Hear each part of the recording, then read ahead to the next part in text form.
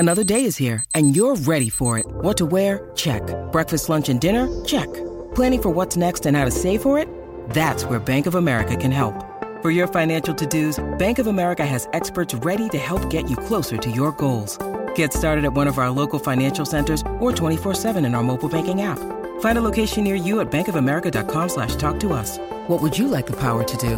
Mobile banking requires downloading the app and is only available for select devices. Message and data rates may apply. Bank of America N.A., member FDIC. Mary redeemed a $50,000 cash prize playing Chumba Casino this year. I was only playing for fun, so winning this was a dream come true. Chumba Casino is America's #1 social casino experience. It's serious fun. With over 80 casino-style games to choose from, you too could win life-changing amounts of cash. Be like Mary. Log on to ChumbaCasino.com and give them a whirl. That's ChumbaCasino.com. No purchase necessary. Void where prohibited by law. 18+. Terms and conditions apply. See website for details. The voice in the preceding commercial was not the actual voice of a winner.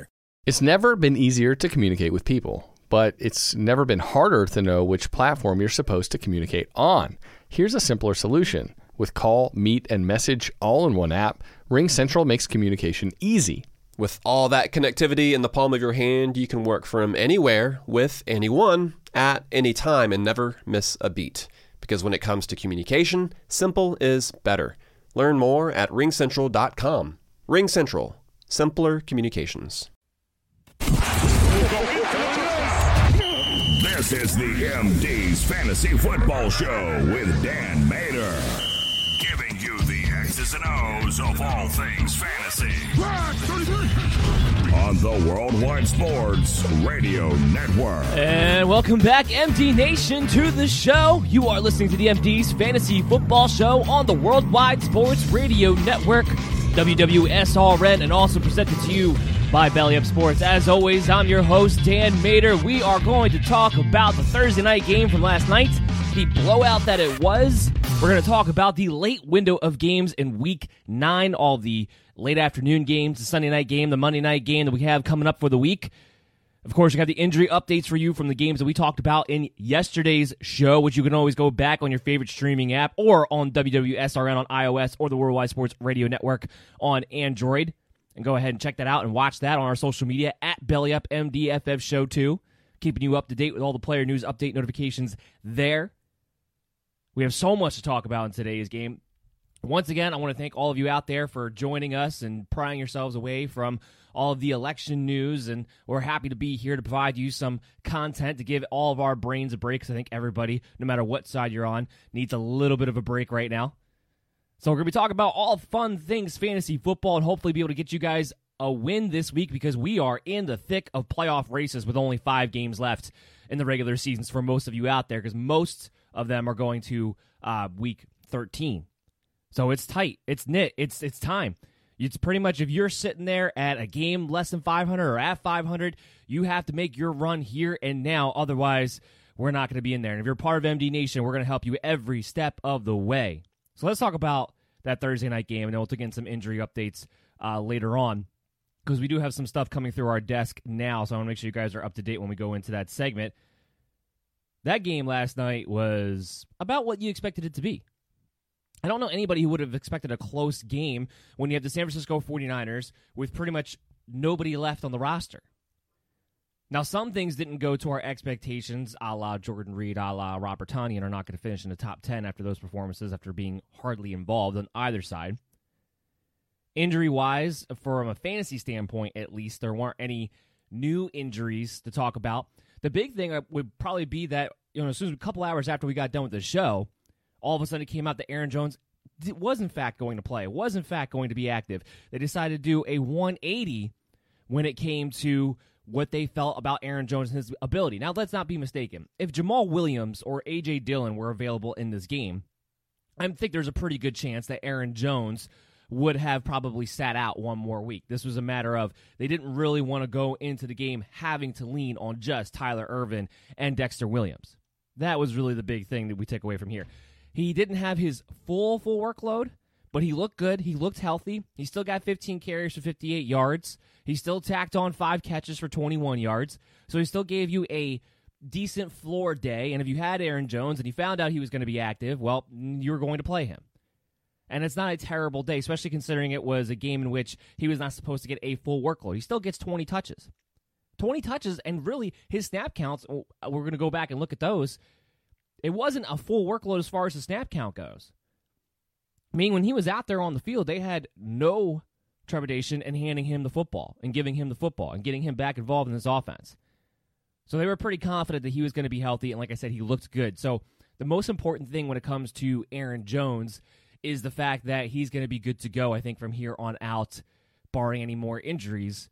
So you're going to have your Aaron Jones. You're going to have your top 5 running back on the year back in your lineups, I believe, moving forward with confidence. Aaron Rodgers was Aaron Rodgers. I mean, we expected at least a good game out of Rodgers. He actually threw the ball less than I was expecting him to, but they put this game well out of reach earlier on than I was necessarily expecting them to do so either. Aaron Rodgers goes for 305 yards, 4 touchdowns in this game off of just 31 attempts. 49ers defense looked like they couldn't get any pressure. They looked like they couldn't cover Davante Adams, who went 10 catches, 173 yards, a touchdown on 12 targets. They talked about that they were going to double Davante Adams. If you did, you did a horrible job. And I watched that game. They didn't. They tried to play their basic coverage against Davante Adams, which is stupid. Because you can't do it. You can't leave this man one-on-one. You have to have him double covered. And when you're playing the Green Bay Packers, especially without Allen Lazard, I don't know why defenses would be afraid to double cover Davante Adams. You know where the ball's going. Now, Marquez Valdes-Scantling did come away with 2 bombs in this game, 2 touchdowns, I should say, in this game. One bomb touchdown. Now everyone's going to be asking themselves, well, what does this mean? And it means nothing because Allen Lazard is going to probably be back next week. This is his once-in-a-blue-moon game where he puts things over the top, where he puts up big points. If you could actually figure out when that was going to happen, then my hat is off to you. Nobody else is going to be able to. And with Allen Lazard coming back, it's not like his target share, his involvement in the offense is going to rise now. We know every so often he's going to catch a bomb. The problem is you're never going to know when to play him for that bomb.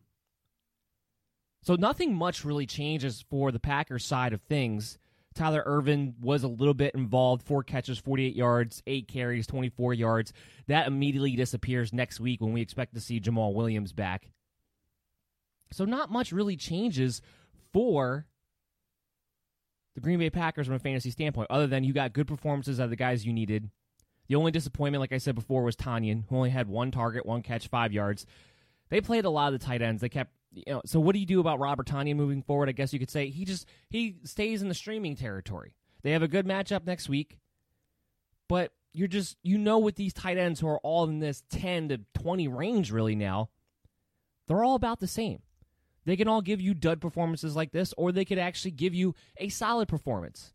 And it flip-flops every single week. It's just a matter of can you pick the right one at the right time. Because if you don't have a top 5 tight end, you're playing Russian roulette when it comes to the tight end position and what you're going to get. So it's something that you have to keep in mind when it comes to the tight ends, knowing that you're going to have to shoot your shot, and sometimes it's going to blow up in your face. Tanyan did. So did Jordan Reed, and we'll talk about the 49ers. I'm going to give myself a little bit of a pat on the back when it comes to the San Francisco 49ers. I am. Because I'm pretty sure I am the only one who is saying that this was going to be a Jerick McKinnon game, not a JaMycal Hasty game, because Jerick McKinnon plays with Nick Mullins. And I'm pretty sure I was the only one going around saying that. I'm pretty sure. Maybe there was somebody else out there that I don't know about, but I'm pretty sure. So I'm going to give myself a little bit of a pat on the back for that because I screwed up. I openly admit that I screwed up the Tanyan and Jordan Reed pick, so I can give myself a little pat on the back for that. But McKinnon was good. 12 carries, 52 yards. He got a touchdown, 3 catches, 16 yards. If you listen to the show, if you're a part of MD Nation and you actually played him, then you were happy with his performance. The touchdown, of course, came in garbage time on the last drive, but hey, that's where fantasy points live and die for the most part, especially when it comes to these bad teams. And make no mistake, the San Francisco 49ers moving forward are going to be a bad team. Nick Mullins was 291, a touchdown, an interception. Richie James. So when you're asking yourself, who's going to be the wide receiver, because there's no Brandon Ayuk, no Deebo Samuel, no George Kittle. Richie James, 9 catches, 184 yards, a touchdown, 13 targets. A guy that they weren't even 100% sure was definitely going to be able to go this week. They weren't. They didn't think it was going to happen. He comes in because he is a special teams phenom and he's always been fast. They pretty much just used that to their advantage. It helped that Jaire Alexander had to go out with a concussion during the game. But Richie James. Now, Richie James is not going to be a thing moving forward. Brandon Ayuk will be back next week, and it just kind of shows you that this could have been a Brandon Ayuk game, and that's kind of disappointing because he would have played in some people's lineups. You weren't going to play a San Francisco 49er wide receiver in this game. You just weren't. So it's kind of a shame in that standpoint, but this doesn't do anything for Richie James moving forward. Debo will be back, I believe, in 2 weeks or so. Jordan Reed will get more involved moving forward. I'm not worried about Jordan Reed. This was a situation where if you were really dying to find a tight end streamer, there was a case to be made that he could wind up getting a lot of targets in this game because they just desperately needed somebody. I think Jordan Reed has some better days ahead. I think he falls into that widening category of that low-end tight end 1, tight end 2 that you're pretty much streaming any given week depending upon the matchup.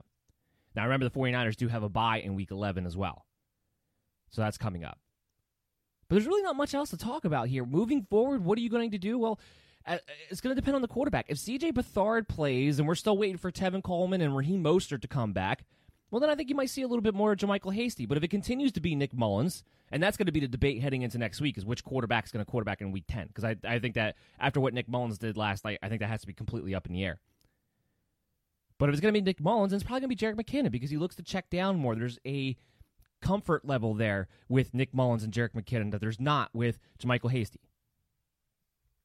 And if you played Hasty, he was terrible in this game. I mean, we still had him as an RB3, thinking he would still maybe get 8 to 10 carries in this one. He only got 4.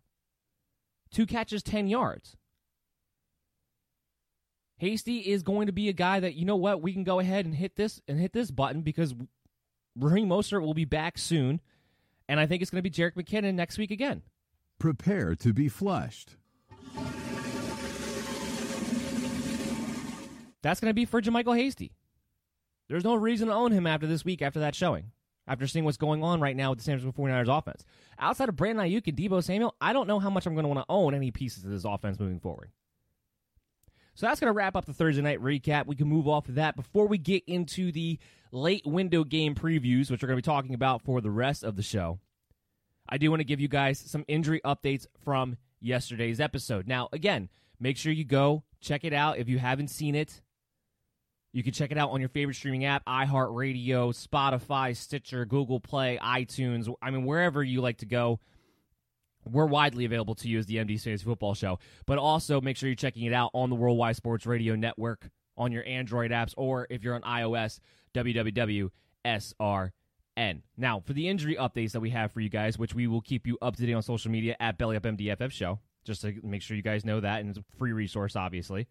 We're getting some news in now that we'll just add to the injury report, and we'll just start off with this. It looks like Devonta Freeman is actually going to practice today, and he looking like he's going to trend in the right direction for Sunday's game. So Devonta Freeman, who we are going to talk about, and we're going to talk about the Giants in this show.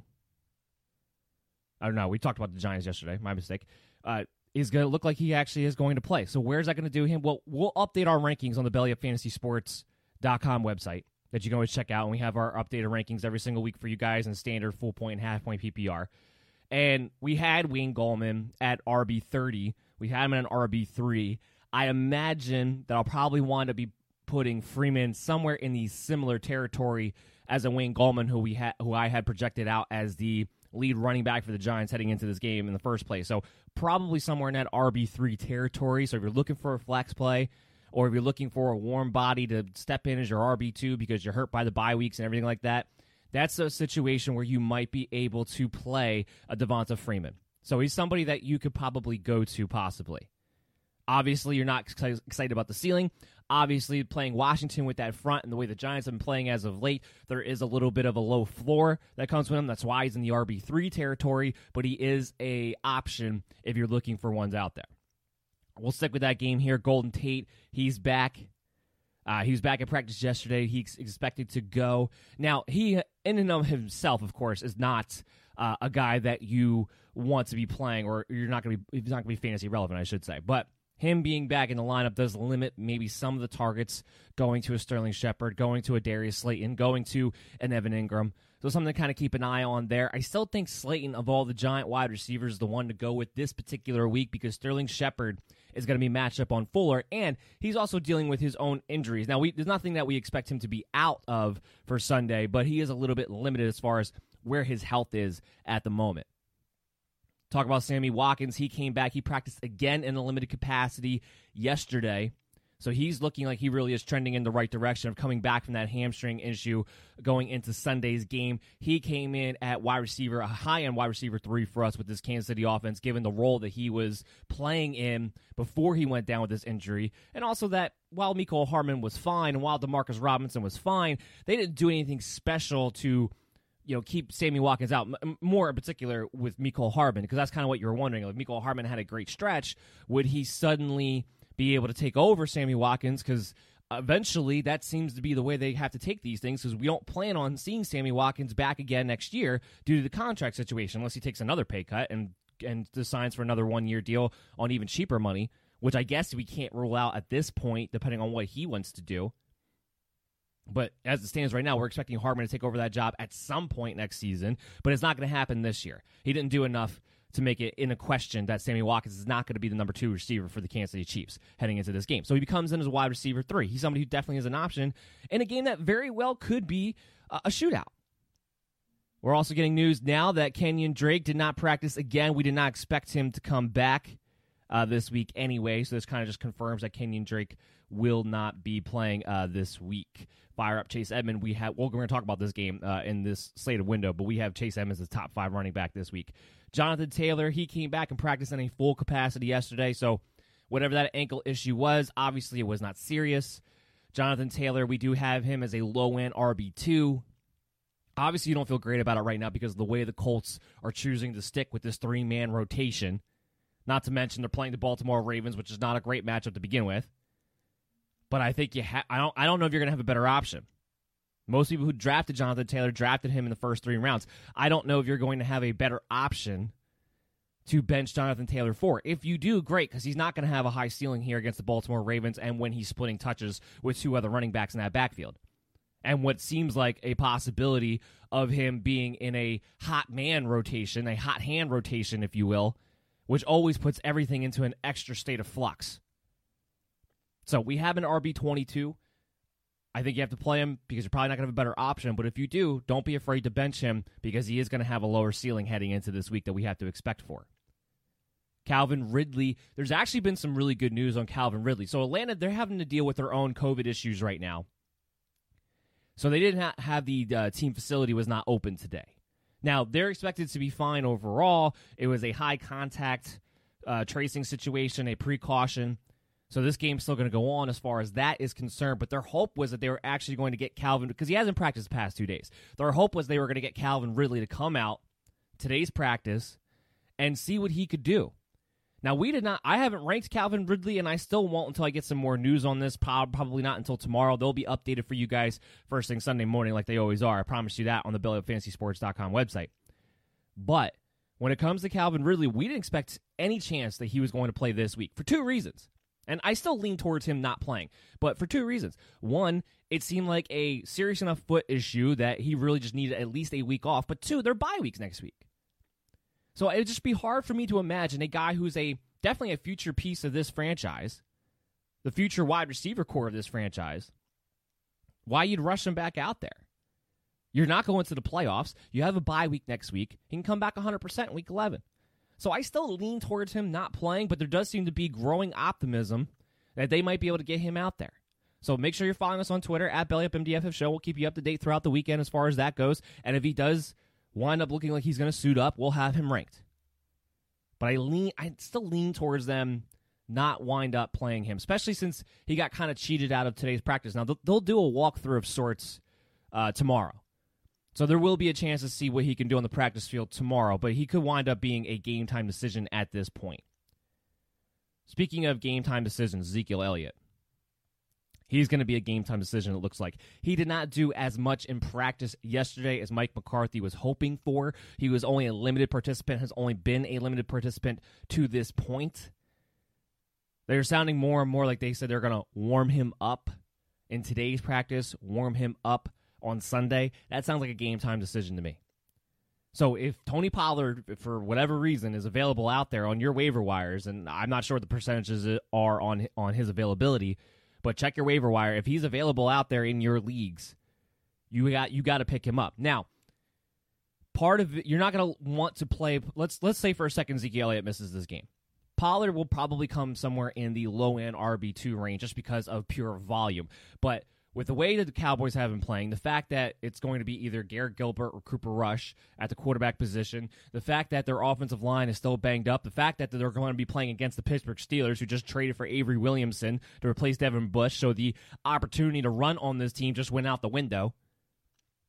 There's a lot of things working against you if you're sitting down in a situation hoping to play Tony Pollard if Ezekiel Elliott cannot go. There's a lot of things working against you in that situation.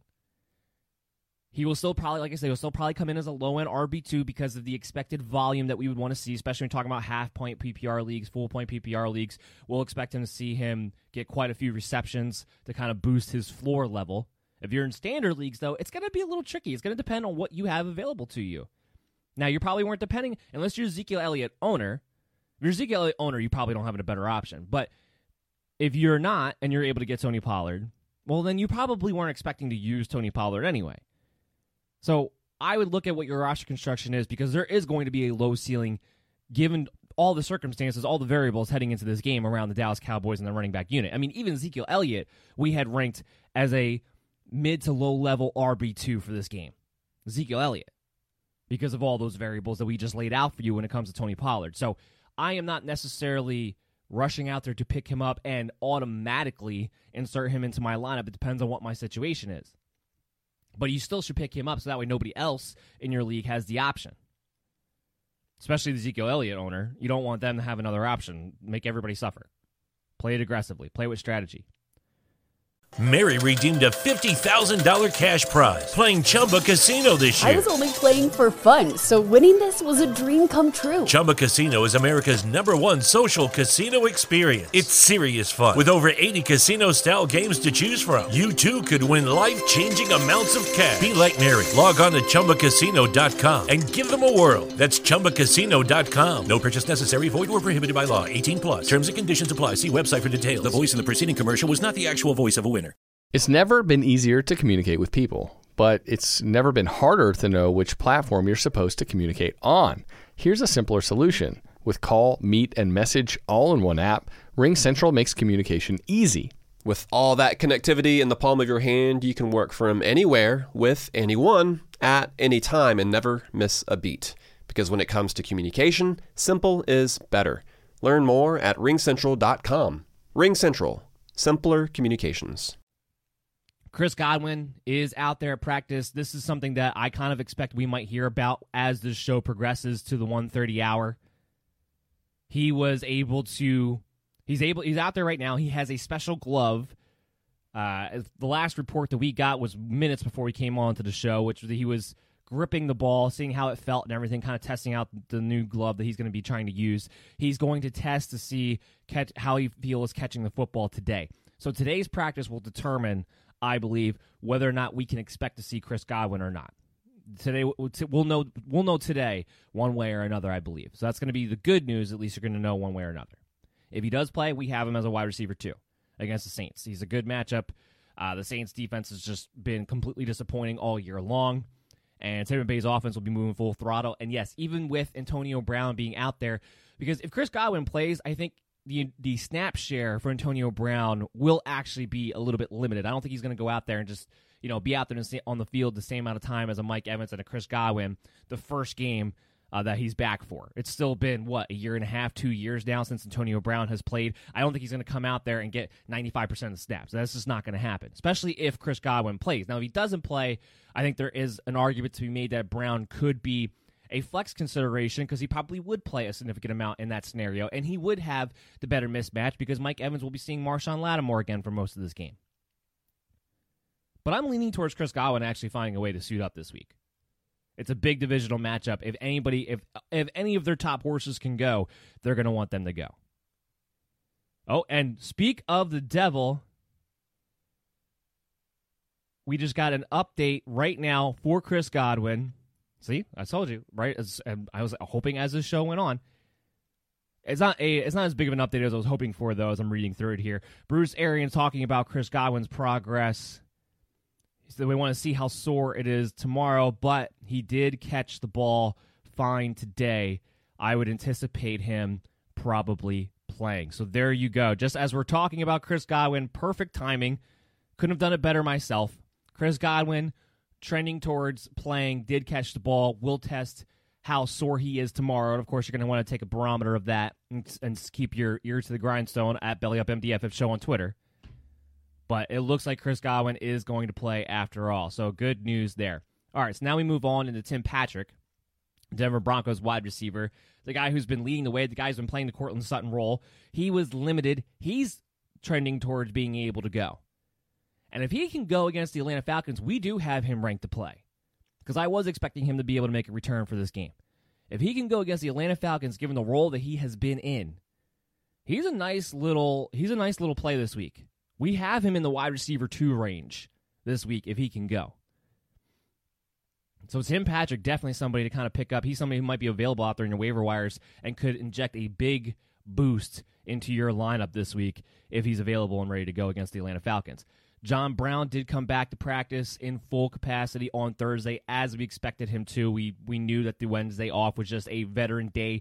We're not worried about that in any capacity. This is a great matchup against Seattle. If he's fully healthy, which if he's practicing in full would indicate that he's pretty close to 100%, or at least as close as he's going to get anyway, we do think that John Brown has serious ceiling upside in this game against the Seattle Seahawks. Not that that should be a surprise as far as that analysis is going for anybody, but for those of you out there who have become a little bit shaken by Josh Allen, become a little bit shaken by the inconsistent use of John Brown when he's been out there because of the injuries and everything like that, I would feel very confident in playing John Brown as my wide receiver 3 and playing him as my flex play, especially if I'm looking to hit a home run this week. So I like John Brown a lot this week. Adam Humphries continues to be out. At this point, we would say that it's more likely than not he will again miss because of the concussion. So that just means more targets for A.J. Brown, more targets for Corey Davis, more targets for Jonnu Smith, maybe. That's something we talked about yesterday we're going to have to watch. Of course, it's against Chicago. Not a great matchup, but if they're going to get more targets, these guys have been heavily leaned on this offense, and I think they'll have just fine floors for you to go to in this game, especially if there's no Adam Humphries. Mark Ingram, again, was out yesterday, too. It does not look like he's going to play, so we maintain our RB3 status, our low-end RB2 status on J.K. Dobbins, our RB3 status on Gus Edwards heading into this matchup. And we still have not heard any updates on Matthew Stafford as far as, is he trending in the right direction? Did he test negative since, I believe it was Monday or Tuesday? Has he tested negative since then? Because if he continues to do so, he can still play this week against the Minnesota Vikings. He of himself would be a streaming quarterback for us because of the matchup. I don't care that he didn't practice. Matthew Stafford's not one of those guys that I feel like has to practice throughout the week in order to actually play well. And also, it would go into what's the value for a TJ Hawkinson, what's the value for a possible Marvin Jones play this week if Matthew Stafford is out there and playing. And it would affect the running back group, how much they're going to lean on the running backs if there's a Stafford versus a no Stafford. So I haven't heard a lot of updates on that yet. Of course, we'll keep you updated throughout the weekend. Those are all the updates from the games that we talked about yesterday. So the games that we're going to talk about today, the late window games, we're going to keep you up to date on the injuries to them and talk about that as we go through our analysis. What I want to do first, though, is I want to take a little bit of a quick break, come back, and we'll kick off the late Week 9 matchup previews for you right after this. It's the Worldwide Sports Radio Network. You're listening to the MD's Fantasy Football Show on the Worldwide Sports Radio Network. And we are back on the Worldwide Sports Radio Network, WWSRN. You're listening to the MD's Fantasy Football Show, and as always, I'm your host, Dan Mater. And MD Nation, we've been out there, we've been talking about the injury updates going into this week. From yesterday's show, we were talking about the Thursday night recap.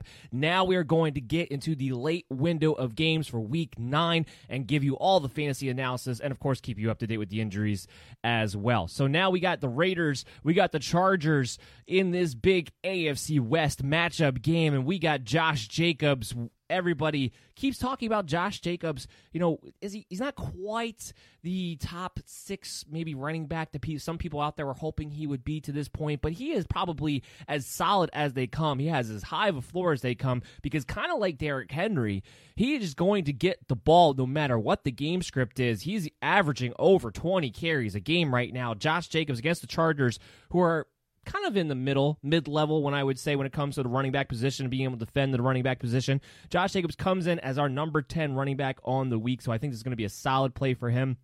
A lot of people are asking, Derek Carr, is he a stream-worthy quarterback? Because everyone's, rightfully so. You're throwing away the game from last week because it was such bad weather out there. Nobody's passing attack was going to be able to do anything, and I don't care if it was Derek Carr or, frankly, I don't know if I wouldn't even matter if it was Aaron Rodgers because of how strong those gusts of winds were last week.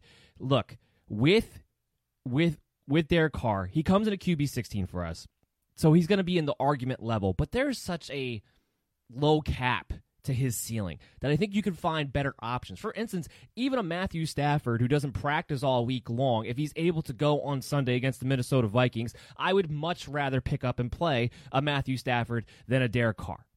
100%. And that is something that should be available to you in a lot of leagues. And I don't believe Matthew Stafford is more than 50% owned, at least not on average anyway, throughout all the major platforms the last time I looked at it.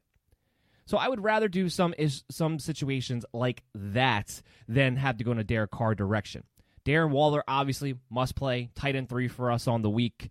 He just remains to be the number 1 pass catcher for the Raiders overall. And while he hasn't had these huge games like he did a year ago, he's been very solid on a week-to-week basis. So Darren Waller, good to go, our tight end 3. As far as the wide receivers go, and you're looking at a Henry Ruggs, I don't like this matchup for Henry Ruggs. I don't like the fact that he's going to be matched up on Hayward for most of this game. Obviously, with Ruggs, you're only hoping for that one big play to make him fantasy relevant. Otherwise, you know there's going to possibly be a low floor when it comes to a Henry Ruggs if he doesn't hit that one big play, because he's still just not in a situation yet where he's seeing, let's say, 5 to 7 targets on a consistent basis. That's not happening yet. It might happen next year. It might happen down the road, but right now that's not our expectation. So Henry Ruggs, obviously, if you are just looking for a home run threat, he has as good of a chance this week to hit it as he does any other week, but you are playing you're gambling on a high level if you are actually going to roll the dice on Henry Ruggs this particular week. We don't have him ranked inside the top 36 of wide receivers. When it comes to the Chargers side of the ball, Justin Herbert, fire him up. He's a top 10 QB. We have him at QB 7 on the week. I don't think anybody should question that. This is a great matchup against the Raiders. Definitely, as long as the weather is fine and we don't run a situation like we did last week, this is a great matchup for any quarterback, for any offense, because the Raiders are so terrible defensively. And you have Justin Herbert, who's been on fire over the past, I don't know, I guess you could probably say he's been on fire since the day he started when Taylor unfortunately had his lung punctured by his own doctors. Herbert's going to be a top 10 quarterback without a doubt. I mean, maybe he'll even be a top 7 quarterback without a doubt for the rest of the season anyway, and he comes in at 7 this week for us. Keenan Allen, obviously, he's a top 10 receiver for us this week. He's seeing double-digit targets every single week. He gets that against the Raiders. You can ensure he's going to have a great game, too. Hunter Henry's so aggravating. So aggravating. The talent is there. The offense is playing well. The quarterback is there. Even the opportunities are there because Hunter Henry is somebody who's still getting, on average, 5 to 7 targets at the tight end position. That is the only reason. The opportunities are the only reason that we continue to hold out hope for Hunter Henry, because at this point, the statistics, the production just hasn't been there. So if you're playing Hunter Henry, it's because you're trusting the process over the results so far. And we have him at tight end 13 on the week. I don't feel great about it, but it does put him in the top end of streamer category, but you're probably not dropping Hunter Henry. You're not moving on. You're not putting him on the waiver wire to stream. You're just playing him as a low-level tight end 1, and you're just hoping at some point Justin Herbert actually throws him the ball in the end zone. Because it doesn't make any sense that it hasn't happened to this point, but it continues to not happen.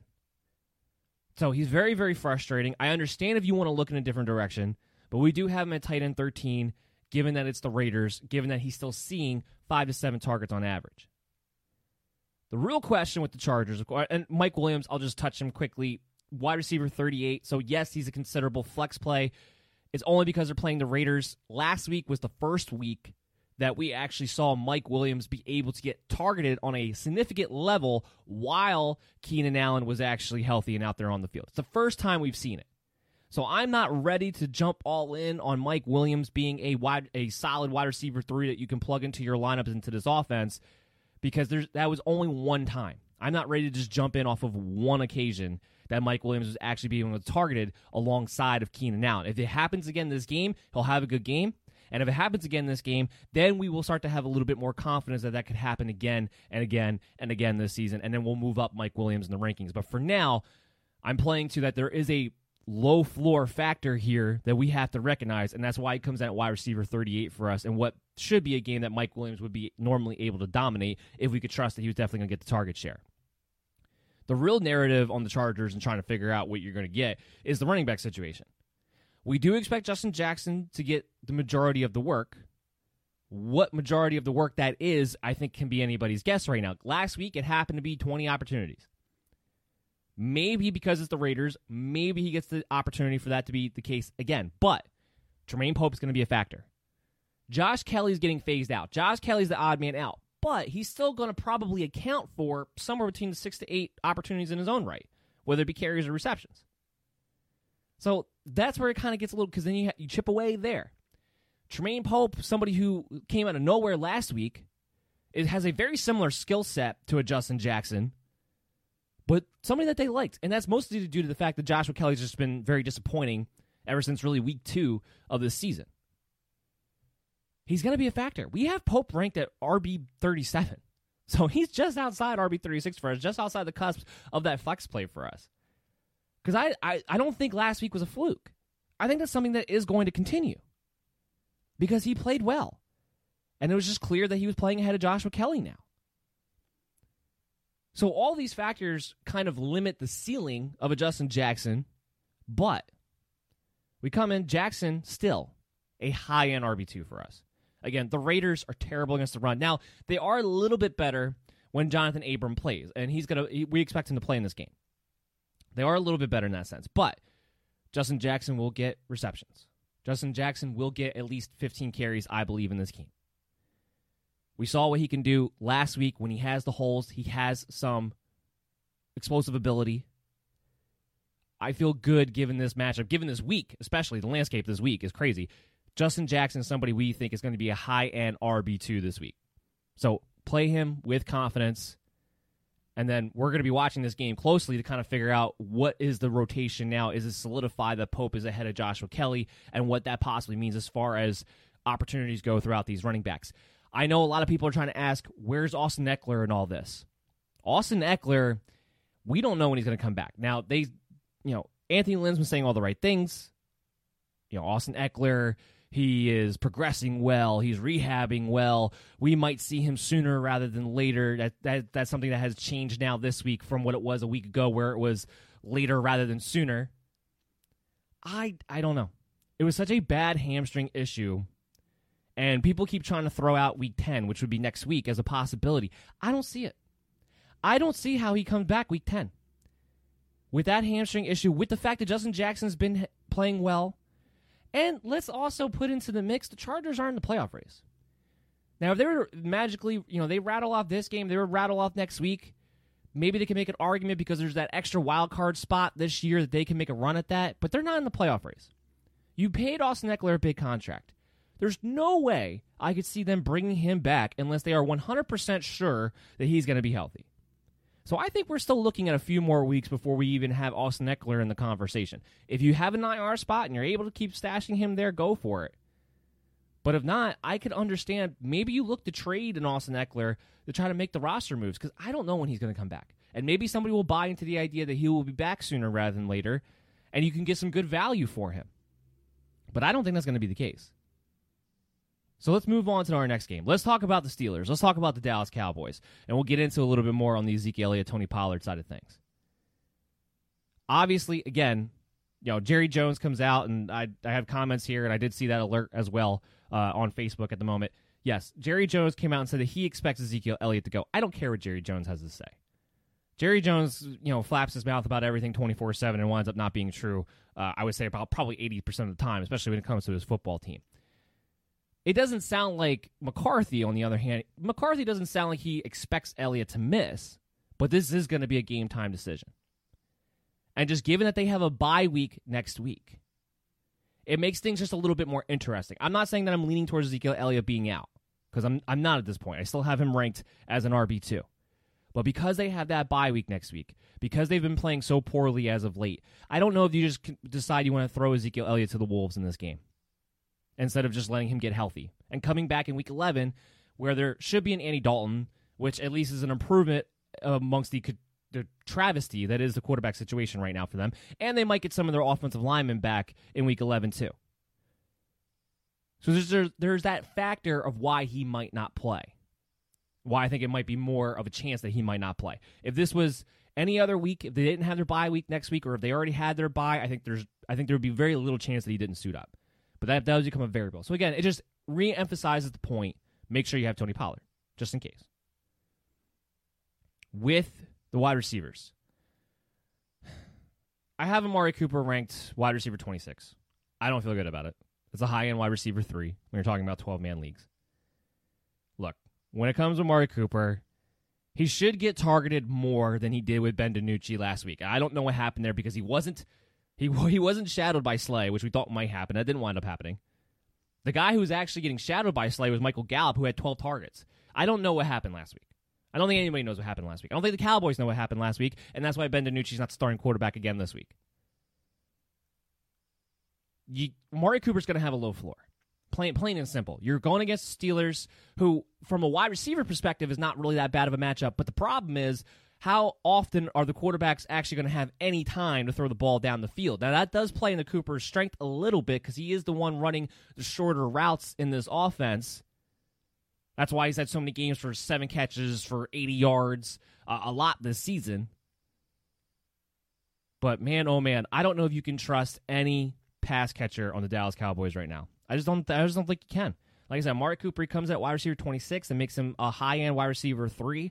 But even that, I don't really feel great about. And you have to consider when you're doing your roster construction, when you're putting your lineups together, he's going to have a low floor in this game. And not much of a ceiling either. So take that into consideration when you're looking at what options you have available to you. But you might not have a better one. Some people want to ask about Dalton Schultz. Dalton Schultz, we have him at tight end 15 this week. Again, unless it's Amari Cooper, I don't think I'm even contemplating putting in a Dallas Cowboy pass catcher this week. Just not doing it. Plus, the Steelers are great against good tight ends, let alone this situation.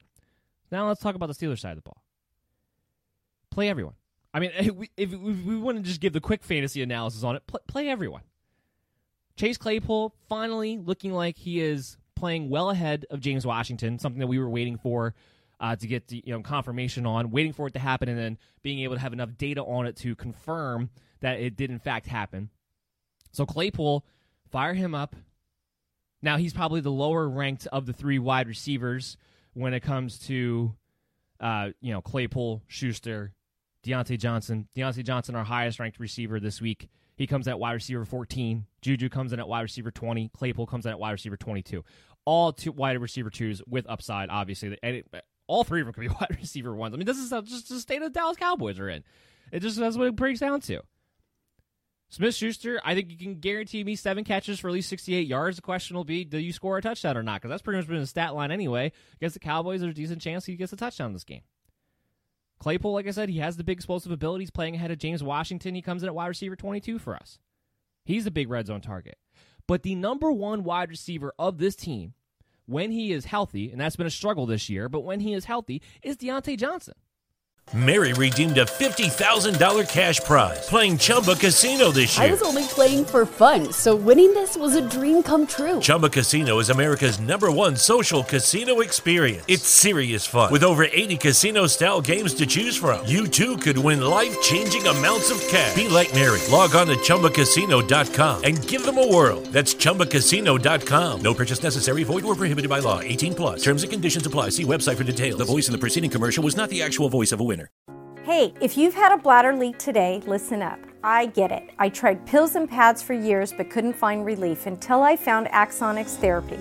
It's a tiny device that put me back in control of my bladder. Why not see if it could work for you? Visit FindRealRelief.com. That's FindRealRelief.com. Consult a bladder specialist to find out if Axonics is right for you. Results and experiences may vary. For more information about safety and potential risks, go to findrealrelief.com. Deontay Johnson is the number one guy. Now, I know last week he goosed everybody. I get it. I understand. I understand what your frustrations would be. Deontay Johnson would be a buy low candidate for me.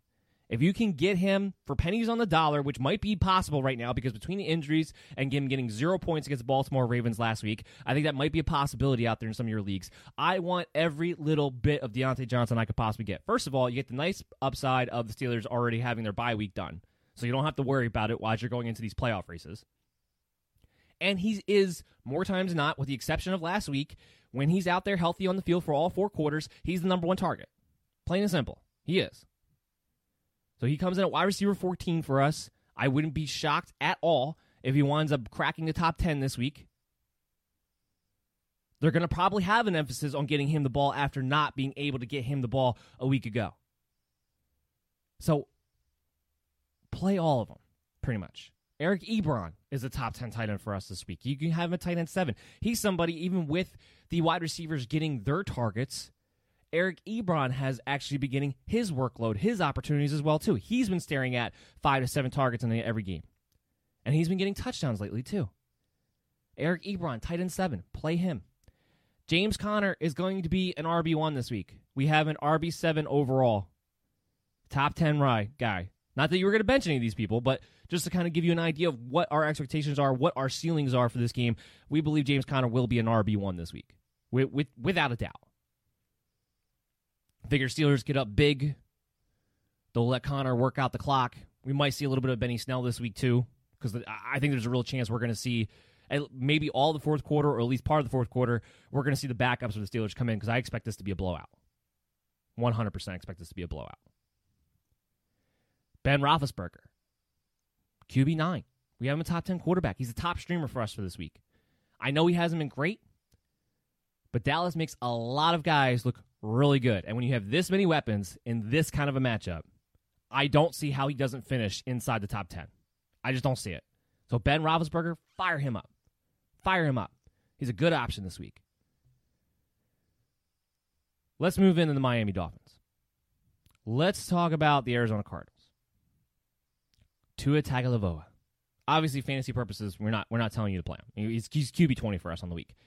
The question is, what do you do about the rest of the pass catchers? Because there should be high volume when it comes to the Dolphins this week. There should be. You're not going to have Gaskin. It doesn't look like you're going to have Breida, and that's something we're going to have to update on our rankings. So we still had Breida ranked. We'll have that updated for you late Saturday night, Sunday morning. You're going to be leaning on Jordan Howard, who's been a healthy scratch for, I believe, 3 weeks now. You're going to be leaning on DeAndre Washington, who you literally just traded for this week. The running game's not going to be a thing for the Dolphins. It's just not. There's going to be high volume for the rookie quarterback in this game, which leads me to Devontae Parker. Devontae Parker comes in at wide receiver 31 for us, leaning on the idea that there's going to have to be high volume, that the Dolphins are going to have to throw the ball to move the ball in this matchup. I'm not worried about Patrick Peterson so much. He's not the same corner he used to be. What I am a little concerned about, though, and this plays to Parker possibly having a low floor, I'm a little concerned that because it's Patrick Peterson, Tua Tagovailoa may choose to target Preston Williams on the other side. He may choose just to go away from him, which is what my fear is a little bit when it comes to Parker. But if they're going to have the volume I expect them to have, and I expect at least 35 pass attempts in this game for Tua, if not 40, given the circumstances around their running game, and that Arizona has a real shot here to run up the score. I know Dolphins defense have been playing well, but I think coming out of the bye, I think Arizona's offense, with now Chase Edmonds coming out, is going to look actually a little bit more efficient. It's going to look a little bit more explosive. We'll talk about their offensive weapons in a second. But as a result of that, being that it's in Arizona and they're coming off the bye, I think the Dolphins are going to have to come back from behind, too, at some point in this game. So there should be high volume in this game. So Parker has a decent floor, I believe. But I question exactly what his ceiling is going to be because we still don't know who Tua's favorite target really is. I mean, Parker had the touchdown last week, but he only had 2 targets. His favorite target as far as pass catchers go was Preston Williams, who had 5. So we're going to have to see, That game, we had a really weird game script, so we just didn't get to take a lot of data out of that game. The game really didn't tell us a lot when it came to, Tua and Parker and Williams and Mike Gesicki. It just didn't tell us a lot. So Parker, wide receiver 31. We're not playing Preston Williams, obviously. It's just a matter of, where's Parker's value at when it comes to Preston Williams' targets. Mike Gesicki, tight end 19. I don't know how you can trust the Mike Gesicki at this point. I don't know who would want to. He's had, 2 good games this year? He's been hardly even involved. And this goes back before Tua took over, where we have a lot of question marks as to what we're going to see. No. I'm not trusting Mike Gesicki this week. As far as the Arizona Cardinals side of the ball, this is where things get a little bit exciting. Now, like I said, the Dolphins' defense has been playing well, but I expect the Arizona Cardinals' offense to be a little bit more efficient now they have Chase Edmonds back there. Why I think Chase Edmonds should continue being the starting running back, but we'll have that conversation at another time. Kyler Murray is our QB1. He's been the QB1 for the season. We know that even if he's not efficient throwing the ball, which he hasn't been at times this year, he'll run the heck out of it and give you a big fantasy output. No worries there. So, QB1. Chase Edmonds, running back 5 overall. RB5, top RB1 this week. Love the matchup, love his ability, love how he has looked so far this season. He's going to get all the work. Love Chase Edmonds this week. Don't think that should be a surprise to anybody. DeAndre Hopkins, wide receiver 3 on the week. We know that DeAndre Hopkins has a better than 50% chance of getting double-digit targets almost every single week. He's kind of on the Keenan Allen thing right now where he's just, they're going to get double-digit targets. And being how good they are, and when they have games like this where, yes, Miami's secondary is decent, but they, whether Byron Jones or Xavier Howard, whoever they want to throw out there, there's nobody that I feel like has the capability of actually taking away a DeAndre Hopkins. So I expect double-digit targets. I expect a high floor. I expect a great ceiling. DeAndre Hopkins, wide receiver 3. I think the question is, can you play a Christian Kirk on the backside, who, going into the bye week, had 5 touchdowns in 3 games. 5 touchdowns in 3 games out of Christian Kirk. Now, he has definitely established himself as somebody who needs to be owned everywhere. I think the question is, when are you feeling comfortable playing him? I have him at wide receiver 43 this week, which puts him in the low-end conversation of the flex territory. I don't know if I'm looking to play him necessarily against the Dolphins, but here's what I will say. If you're looking at your rosters and you're like, look, I need somebody who at least has some upside. I need somebody who can take me over the top and at least has the potential to win me the week because, I have this guy on bye or I have this guy injured or the matchup that I'm playing against, hey, this guy has me outgunned. If you're looking for that little spark from that guy who can just overperform and has that upside, that's a Christian Kirk guy right now. He's on a fire as far as the touchdowns go. He's overtaken Larry Fitzgerald in snap count, in routes run, in targets. He is the second wide receiver. We knew somebody else besides DeAndre Hopkins was going to have to start to get more involved. I'm good with you playing Christian Kirk if you need to take a shot somewhere. That's why he's at wide receiver 43 for us. And that might even be a little bit too low because he has some big upside. Let's move on here. Let's move into the Saints, Tampa Bay, Sunday night. Talking about a game that everyone's looking forward to. To me, it's the game of the week. Let's talk about the Saints first, because there's a lot of injuries here that we have to get through. Drew Brees might be a little bit more banged up than we all realize with his shoulder issue that he's going through right now. Now, they expect him to play. He's been limited in practice. But from what I understand yesterday, he was working off to the side more than not. So Drew Brees might be a little bit banged up in this game, but we do, at this point, expect him to go.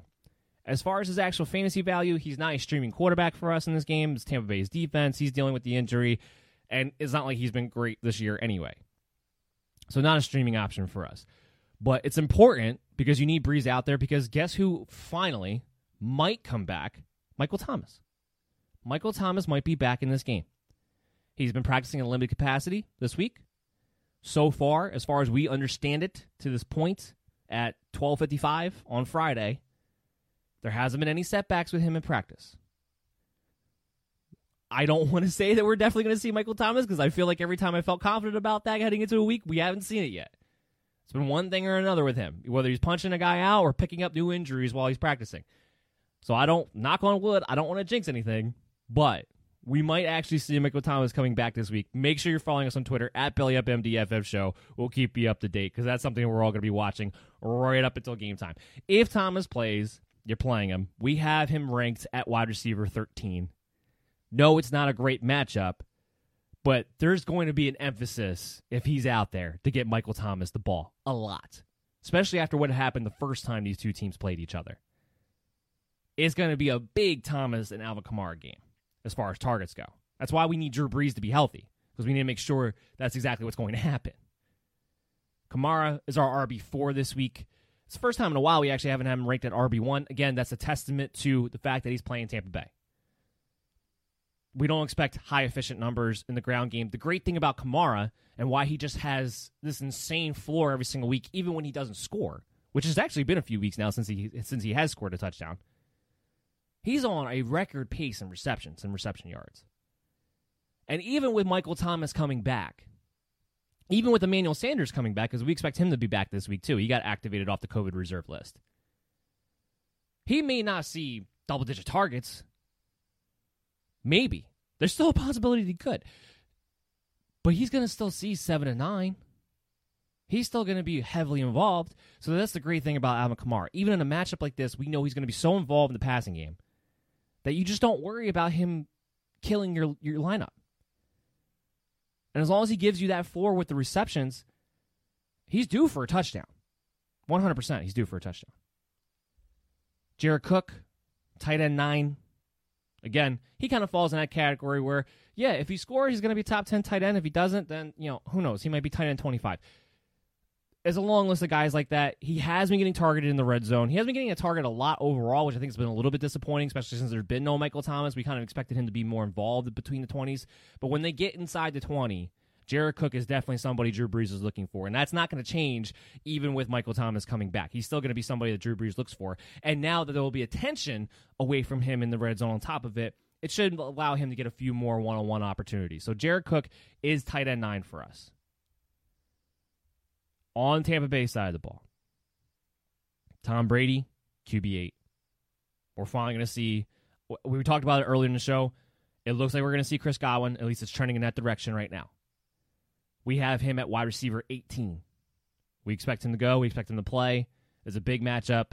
He'll be in as long as he's good to go out there with that special glove he's trying out there and he can catch the ball, which is what it sounds like happened in practice today. Chris Godwin will be a wide receiver 2 for us.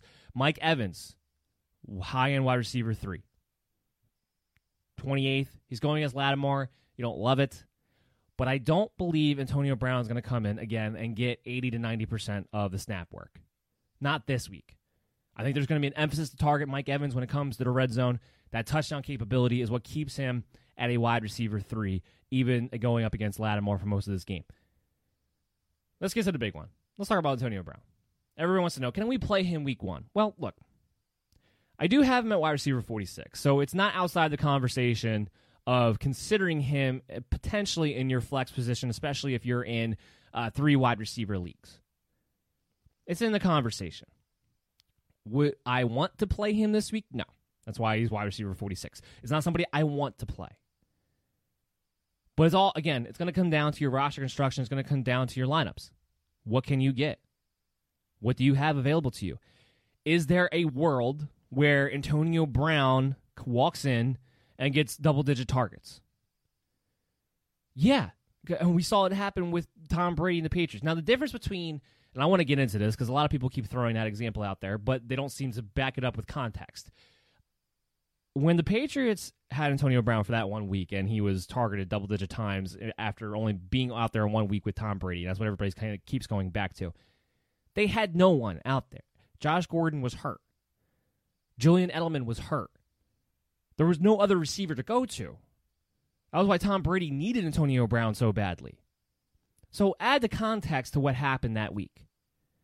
I don't believe he's going to come out and play 80% of the snaps. I think he will be limited. So I don't want to play Antonio Brown if I can help it. But the weird thing is, because it's Antonio Brown, because it's Tampa Bay's offense and the way they've been playing as of late, the way Tom Brady especially has been playing as of late, he does enter the conversation of a possible option depending on what you're looking at. But we haven't wide receiver 46, so there should be better options out there for you. I'd rather play Christian Kirk than Antonio Brown this week, for instance. Rob Gronkowski comes in tight end 2 for us. I believe he was tight end 2 for us last week. He continues to be tight end 2 for us this week. He's been very consistent. He's a guy he's on a touchdown streak right now. He's playing more and more. He's playing a lot. I can't believe how much Rob Gronkowski is playing. I don't think I ever expected Rob Gronkowski at any point. And I know the O.J. Howard, injury definitely plays into this and why it's happening now, but I don't think I ever expected him to play 90% of the snaps this season at any point. That's what's happening right now. He's back to being like out in the field. Now, is he the explosive Rob Gronkowski from a few years ago? No, but he's a heck of a player right now. If you picked him up and we're going through the streaming tight end situation, I think you have a top 5 tight end in your hands the rest of the season, without a doubt. So we're playing Rob Gronkowski as our tight end too. Let's talk about the Monday night game. Let's talk about this snoozer fest. Let's talk about this brutalness, this ugliness. Oh, I am getting a little bit of an update, though. First, hold on. Randall Cobb returned to practice after missing Wednesday with a non-COVID-related illness. Just wanted to make that clear to you guys. So Randall Cobb will be back in the mix, and it wasn't COVID that he missed in the first place. That's always important to note right now, because Houston has been dealing with some of their own COVID issues, along with, it seems like, half the league at this point anyway. All right, so now let's go back. Let's talk about this Monday night game. Okay, so before we actually talk about this Monday night, let me go on a little bit of a tangent here, just to get this off my chest.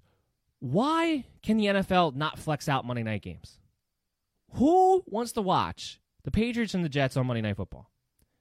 Even if you're a Patriot fan, even if you're a Jet fan, you have to admit they have no business being on the Monday night. None. It's terrible. I'm tired of these Thursday night games and these Monday night games just being awful matchups that seemingly, for whatever reason, whoever does the scheduling, however they have it set up, whatever the policy is, they won't flex them out. They'll flex out games on Sundays.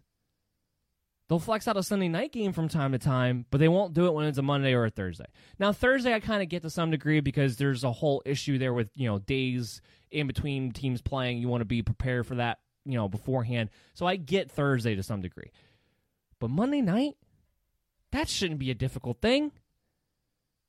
It's something I had to get off my chest. But let's actually get into the fantasy analysis of it. Cam Newton, are you a streaming quarterback against the New York Jets?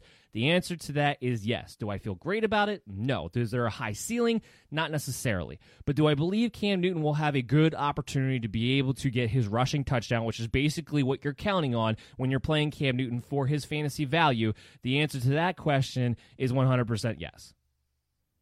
There's a great chance that he can get a rushing touchdown and have good rushing numbers against the Jets this week. Now, wide receiver-wise, because we'll get to the running backs in a second. Wide receiver-wise, I'm not looking to play anyone. If you're in a really deep league and you're in a PPR league and you're just trying to find an option out there who might be involved, Jacoby Myers is that guy. He had double-digit targets last week. He's playing more of the slot role. We thought maybe it would be Damiere Byrd would be the number one target because he's actually been out there on the field with no Julian Edelman, no N'Keal Harry. But it's actually been Jacoby Myers. Now, there is some chance, from what I understand, that N'Keal Harry could suit up in this game.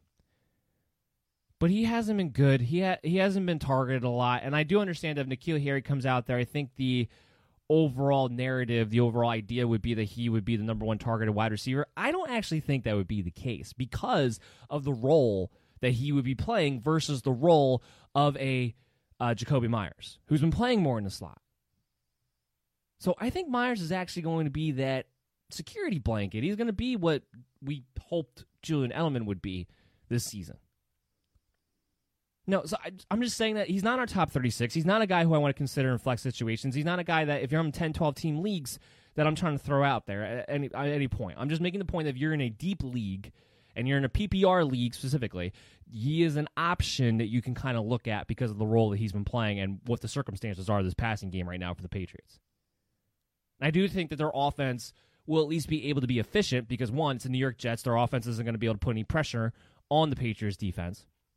So this game will never get out of hand. Therefore, the Patriots will be able to do what they really need and want to do to win games, which is use Cam's legs and use the running game. So that segues us into the running backs. Damien Harris, we have at RB34. There is an upside ceiling to Damien Harris. Again, talking about the game script, what we expect them to be able to do, because they should be able to run, because they should be able to stick with that philosophy. One, that leans towards Damien Harris, because when they run the ball a lot, he is the main runner. But two, with it being the Jets, and I know that they're not bad against running backs, but they have let up a lot of big runs so far this season. And being that they have Cam Newton, I think that'll open up some extra holes that normally wouldn't be there with other teams necessarily. There is an upside to Damien Harris. Him getting 100 yards and a touchdown again this week like he did last week is very much in the cards. So while we have him at RB34, that's a reflection of the fact that he also has a low floor. Because would we be surprised if all of a sudden we saw 8 to 10 targets out of James White, or would we be surprised if the New England Patriots decided to screw us all over in the fantasy industry and say, you know what, we're going to play Rex Burkhead a bunch of times tonight? Lucky Land Casino, asking people, what's the weirdest place you've gotten lucky? Lucky? In line at the deli, I guess? Aha, in my dentist's office. More than once, actually. Do I have to say? Yes, you do. In the car before my kids' PTA meeting. Really? Yes. Excuse me, what's the weirdest place you've gotten lucky? I never win and tell. Well, there you have it. You can get lucky anywhere, playing at LuckyLandSlots.com. Play for free right now. Are you feeling lucky? No purchase necessary. Void where prohibited by law. 18+. Terms and conditions apply. See website for details. Hi, I'm Maria. And I'm Mike. And we're Team Ready. Black Hills Energy knows your home is where your heart is, so they want you to be ready. It's all about keeping you safe, prepared, and making your home as energy efficient as possible. Everything from how to weatherize your home to how to stay safe during extreme weather. Be ready for anything. Go to blackhillsenergy.com/Team Ready. Now, that wouldn't be a surprise. We all know this with the Patriots. That's why Damien Harris comes out at 34, because that has to be a factor when you're looking at what his floor could potentially be. But this is a game script that should set up in favor of a Damien Harris this week, just from a logical standpoint. That hasn't always come to fruition when trying to examine the running back field of New England Patriots, but that's where it should be. That's what it could be this week. So I'm more confident than not to take the chance on playing a Damien Harris if he's somebody that I need an option for, and playing him as a RB3, a flex play, or my fill-in RB2, depending on what your roster situation is.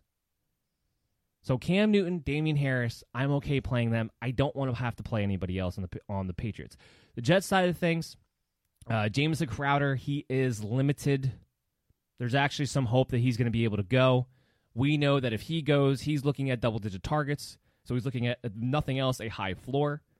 We have him at wide receiver 34 on the week. You know, there's some concerns. When you're coming off an injury after a couple of weeks, you know, you want to see, like, are you going to get out there? There's going to be some concern. Are you going to be able to make it through the entire game? Are you going to re-aggravate the injury? Stuff like that. But if Crowder's out there, I feel pretty good about playing him as a high-end wide receiver 3 in that situation because, like I said, again, he's going to see double-digit targets. We don't know if Perryman's going to play. Denzel Mims is still a rookie. And this offense wants to go around the slot wide receiver. Jamison Crowder is the best wide receiver that they have, no doubt about it. And whether or not Stephon Gilmore plays for the Patriots on the other side, he doesn't normally shadow in the slot. So Jamison Crowder should be away from Gilmore. You shouldn't have to worry about that. He should have a favorable matchup. You can definitely torch the slot right now against the New England Patriots. Now, I know there's going to be this whole factor of, well, Bill Belichick has the history of selecting whoever your top pass catcher is and building up a game plan to take him away. And that much is true. But because they're going to have to force the issue to Jamison Crowder, because that's what this team does, I still think if you're going to give him double-digit targets, when you're talking about half-point, full-point PPR leagues, he's still going to have a high floor. Belichick, no Belichick. Stephon Gilmore, no Stephon Gilmore. Outside of that, again, when it comes to the Jets, I'm not playing anybody who's not named Jamison Crowder, period. So what we're going to do now, we're going to take a quick break, come back on the other side. I have a few extra mailbag questions. We actually have a full segment worth of mailbag questions that we're going to talk about to cap off the show. So make sure you guys stay tuned, and we'll be right back with you right after this.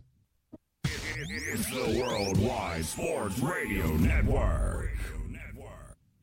You're listening to the MD's Fantasy Football Show on the Worldwide Sports Radio Network. And we are back, MD Nation. Of course, you're listening to the MD's Fantasy Football Show on the Worldwide Sports Radio Network, WWSRN, presented to you by Belly Up Sports. As always, I'm your host, Dan Mader. We talked about the Thursday night recap in the beginning of the show. We talked about the injury updates from last or yesterday's episode that you can go ahead and check out in your favorite streaming app. We talked about all the games, all the late window games for the Sunday afternoon, for Sunday night, for Monday night, and all those injury updates and our fantasy expectations there. And now it is time for you guys. It's for you, the fans. This is for MD Nation. This is for the mailbag segment. You guys, all you have to do to ever get your question possibly picked to be on the mailbag segment is to hit us up on social media at BellyUpMDFF Show on Twitter, on Facebook, and ask us a fantasy football question, make a comment. You can even go off on a rant, and we'll talk about that too. And even if you don't get picked to be put on the show, we will definitely answer you back. We will always be here to help you guys at MD Nation become winners in your fantasy football leagues every step of the way. So now it's time for the mailbag section. We have Alex, first up, asks Mike Williams or DJ Chark. So we do have DJ Chark ranked ahead of Mike Williams this week, not by a lot. I believe we have Chark in the 33-34 range. I don't have it in front of me right at this moment, but he is in that wide receiver 3 territory, while we have Mike Williams that we just talked about is wide receiver 38. Look, it's close. Like I said again, when it comes to Mike Williams, we only have one game of proof that he can be involved alongside a healthy Keenan Allen. Just one game. I know there's a lot that we have to unpack with the DJ Chark side of things that we talked about that game in yesterday's show. Jake Luton, 6th-round rookie quarterback coming in. It's a great matchup against Houston. That's the only thing that really gives us any confidence that DJ Chark can actually be a wide receiver 3 for this game. It definitely has a low floor possibility given the quarterback situation. On one hand, Jacksonville went into the bye pretty much knowing that Jake Luton was going to be the quarterback. So there is a little bit extra preparation than, let's say, what we saw out of Ben DiNucci, which is immediately what you think of when you think 6th-round rookie quarterback coming in a spot start in the middle of the season for a injured starting quarterback. Although in the Jaguars case, it kind of sounded like they wanted to move on from Gardner Minshew either way. Because they keep, Marone's already talked about how when Minshew is healthy, he still hasn't said that he'll definitely get his job back. He's kind of put that out there in the open now. So whether it was the injury or just Doug Marrone, I don't know if we're going to see Gardner Minshew. I don't know if he's going to play this week regardless.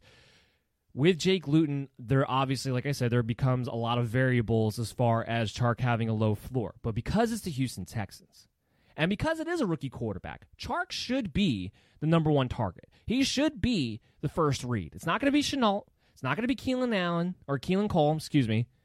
It's going to be DJ Chark. And I know he's been disappointing to this point. And the target share with Minshew was kind of inconsistent at best. But against Houston, a game in which Jacksonville is going to have to throw the ball at least a lot in the second half, if nothing else, if he can't do it this week, if you can't play him this week, I don't know if you can play him again the rest of the season. And not to say that should be a reason why you definitely start him over, let's say, a Mike Williams against the Raiders. But I expect there to be a game plan coming out of the bye for a DJ Chark. I expect there to be a game plan that's going to be featured around him in the passing game and making things simple as possible for a 6th-round rookie quarterback. And that means going to his first read often. So I think there's a floor for Chark here, where Mike Williams, again, it's a question of, are you going to do what you did last week, or are we going to go back to Williams gets 3 to 4 targets because Keenan Allen's getting 15? And I think that is a more likely scenario than Chark not being involved in this offensive game plan against Houston, in a game in which they're going to have to come back from behind that should have garbage points available to them. So we would lean toward DJ Chark over Mike Williams this week. Buzz asks us, Marvin Jones or Brandon Ayuk rest of season? Brandon Ayuk. This shouldn't really be too much of a question. It's not like Kenny Galladay's out for the entire year, first and foremost. So he might even be back as soon as next week. We're not sure about that yet, but he could be back sooner rather than later. Marvin Jones hasn't even been that great when Kenny Galladay's been out. So I don't know what kind of value you think. I know the last 2 weeks, all of a sudden you have Jones now, who had 5 catches, 80 yards 2 weeks ago. Last week he had 2 touchdowns, but he still only had 3 catches for 39 yards, I believe. That's it. And that was with 7 targets. That was with Kenny Galladay missing most of that game. And that's kind of been the case throughout this entire process. Even when Kenny Galladay was out in the beginning of the year, Marvin Jones had the targets. I mean, that's why he's wide receiver 25. When we talked about this game, we talked about him being an option because the opportunities are still going to be there in a plus matchup against Minnesota. But when you're talking about Marvin Jones, the only thing you're talking about him as far as his fantasy value goes is from a 1 week standpoint, from this week. Outside of that, I don't know what you expect out of Marvin Jones moving forward. It's not like he's been great even with Kenny Golladay on the field. It's not his year. Brandon Ayuk, however, I know he had to miss last night's game, but for the rest of the season, you have a banged-up Deebo Samuel. You have a team that's flailing. And they're going to have to use Ayuk, I believe, a lot.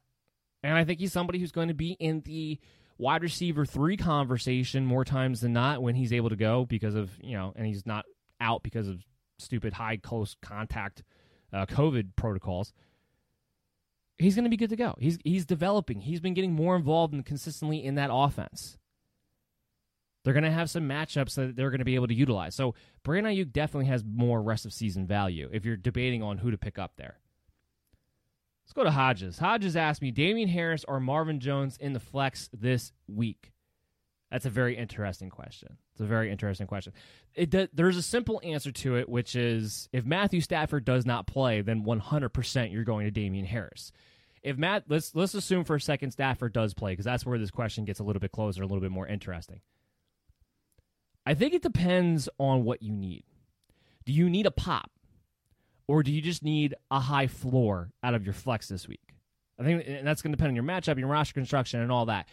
If you need a high floor, I would definitely lean towards Damian Harris because I think, like I said, when we're breaking down that game, logically speaking, it's a game script that should favor Harris as the main running back. It should.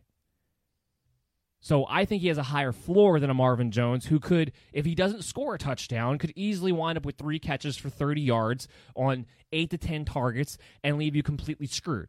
That is definitely in the variable range here. But there's also the other side, which is what we saw last week. It's the fact that they're playing the Minnesota Vikings. If Stafford's in there and they have to throw the ball to catch up in the second half, which Detroit tends to have to do, no matter who they're playing, there is a scenario where Jones could get 100 yards and multiple touchdown game with no Kenny Golladay because he's in a favorable matchup and he should be getting the opportunities. And from watching the film, and this was the most important thing, I went back, I watched this film this week because I knew Marvin Jones was going to be a huge question given the variables. And I'm watching him specifically. I'm watching where his athletic ability is. He doesn't really look like he's lost a step. He's athletically healthy, physically, he looks fine. They're just not targeting him as much. He's not getting as open as normally, but he doesn't look like he's lost too much of a step to me. So that gives me some confidence that against the Minnesota Vikings, there's at least a chance to get that upside Marvin Jones game where he gets that 3 touchdown performance and 100 yards. It's in the realm of possibility. So if you need a pop, I would go with Marvin Jones. But if you're just needing a low floor, or a high floor, I should say, then I would go Damian Harris. And then again, like I said, if Stafford doesn't play, then you're definitely going Harris no matter what it is that you need.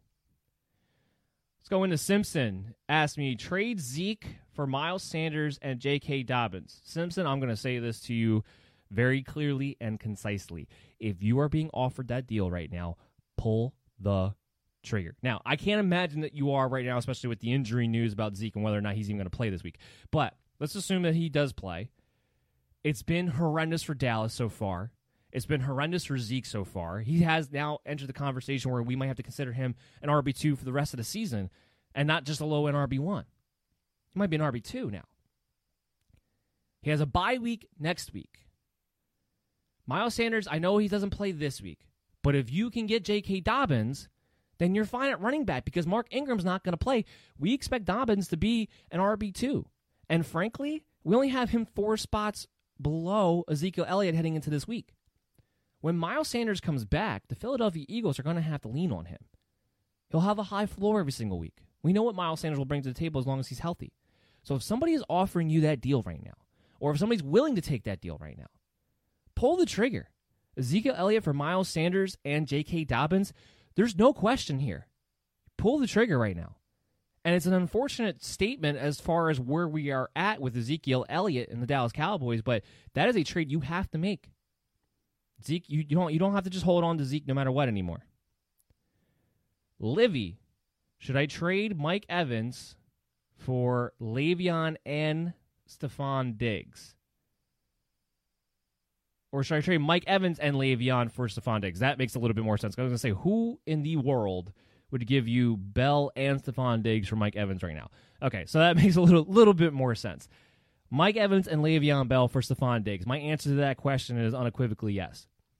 Again, if somebody's willing to give you that deal, or if someone's proposing that deal to you, you're doing that trade. We talked about Antonio Brown. Look, for this week, do I expect Mike Evans to play ahead? Do I expect Mike Evans to have a better fantasy week? Yes, that's in our expectations. That's how we have that ranked. For the rest of the season, though, I worry about Mike Evans being the odd man out. We've talked about this in the past. With the addition of Antonio Brown, what his role will be compared to Chris Godwin's role in this offense, where Tom Brady's at in his career, and the fact that he hasn't really seemed to be able to get on the same page as Mike Evans even before adding Antonio Brown into this mix. At least not on a consistent basis, and especially not when Chris Godwin's been out there. Mike Evans might wind up being the odd man out here. There's a very real chance that's going to wind up happening. And even if he doesn't, he's only been a wide receiver 3, even with Godwin not playing for the most part, even being, which should be the surefire wide receiver 1, he's only been a wide receiver 3 on a week-to-week basis. Stephon Diggs, on the other hand, while Josh Allen has been slipping back into bad habits, while their offense has suddenly sputtered a little bit, especially in the passing game as of late, Stephon Diggs has still had a high floor because he's still seeing double-digit targets on a consistent basis no matter what is going on in the offense. He had double-digit targets in a game where Josh Allen only threw the ball 18 times.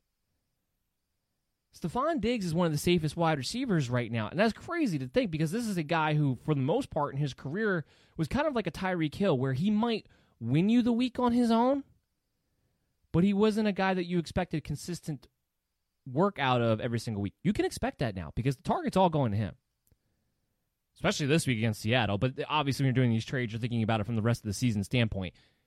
Stephon Diggs very well could finish as a top 6 wide receiver. That's in the cards. Definitely a top 10. Mike Evans can't do that. And when you factor in the whole Le'Veon Bell thing to this, yes, it looks like he is, in fact, what we expected, or at least what I expected here on this show, that he would be on a almost 50% split with CEH. That is the case so far. But with Le'Veon Bell, we haven't seen the Chiefs actually utilize these running backs. Where all of a sudden, we're worried about CEH and what he is even going to be able to bring to the table in the week. Because if they're splitting time and the Chiefs decide that they're not going to just, they're not going to let the running backs be involved at all anyway, like they did with the Jets game, where it's just like, we're going all passing with Patrick Mahomes and our weapons there. We're not even going to involve the running backs. There will be definitely better days ahead than what happened last week. But the best Le'Veon Bell can be is a week-to-week RB3. And even that, he'll have a low floor on. Even that, we will probably be inconsistent, given the situation there, unless Allaire was to get hurt. So if I give up a guy who is at best an RB3 the rest of the way, more like an RB4, a wide receiver 3, and you're going to give me a bona fide wide receiver 1 every single week, yeah, that shouldn't be a question. We are definitely pulling the trigger on that trade, Mike Evans, Le'Veon Bell, for a Stephon Diggs. Getting some alerts here, just a little quick update. A.J. Brown, who didn't practice on Thursday, is back at practice in full on Friday. That is something we've come to see with A.J. Brown. It seems like every single week he is going to just get Thursday off to maintain the knee status and everything. But they give their guys off on Thursdays rather than Wednesdays. Titans just do things a little bit differently. So last 3 weeks in a row, that's been the case. Now, A.J. Brown not practicing on Thursdays, not a big deal. He's back at practice today just to kind of be able to confirm that. Jimmy Garoppolo will be reevaluated in 4 to 6 weeks. We don't expect him to be back. Kyle Shanahan did come out today and say that Nick Mullins is firmly the starting quarterback. So, again, that goes back to the fantasy analysis that we talked about earlier in the show. If Nick Mullins is starting quarterback, and we don't have a Raheem Mostert yet, we don't have a Tevin Coleman yet, Jerick McKinnon will continue to be the lead guy over JaMychal Hasty like we saw last night. That has been the case. Since Nick Mullins took over Jimmy Garoppolo, going back to the game on Sunday, it's been Jerick McKinnon paired up with Nick Mullins. So that will continue as long as Nick Mullins is a starting quarterback. That was why I said that I thought Jake McKinnon was going to be the lead back over JaMycal Hasty going into the game yesterday, and I was the only one saying that because I recognize that those two seem to be a paired thing for whatever reason, but that seems to be the situation. So that kind of confirms that. We're getting a lot of news of the 49ers actually coming out, and good thing because this show is just about to end.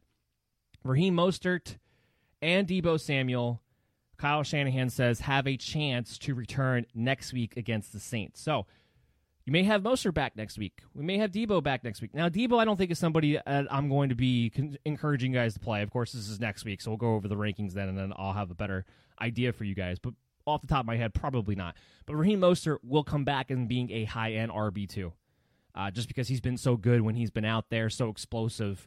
You know, your hope is that he doesn't get another injury, but if he's out there against the Saints next week, he'll be a high-end RB2, and a possibility that you guys might finally get some running back help coming back. Now, it's a shame because if he does come back next week, he'll have to go on bye again in week 11, but we'll play that out as it goes a week from now.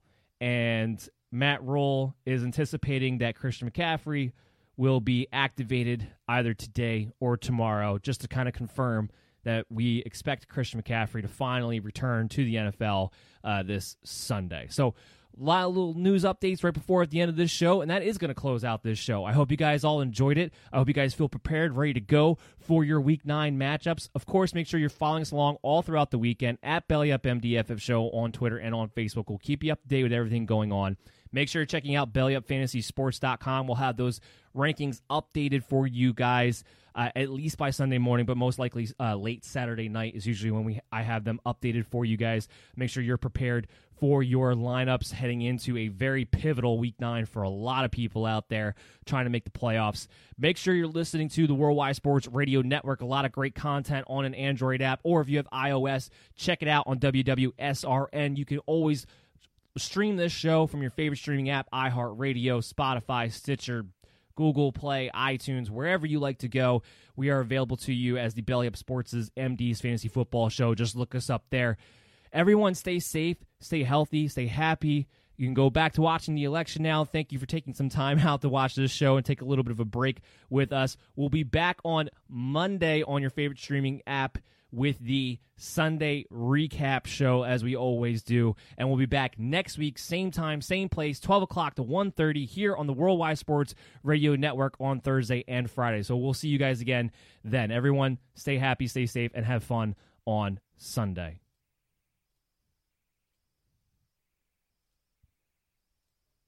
Mary redeemed a $50,000 cash prize playing Chumba Casino this year. I was only playing for fun, so winning this was a dream come true. Chumba Casino is America's #1 social casino experience. It's serious fun. With over 80 casino-style games to choose from, you too could win life-changing amounts of cash. Be like Mary. Log on to ChumbaCasino.com and give them a whirl. That's ChumbaCasino.com. No purchase necessary. Void where prohibited by law. 18+. Terms and conditions apply. See website for details. The voice in the preceding commercial was not the actual voice of a winner.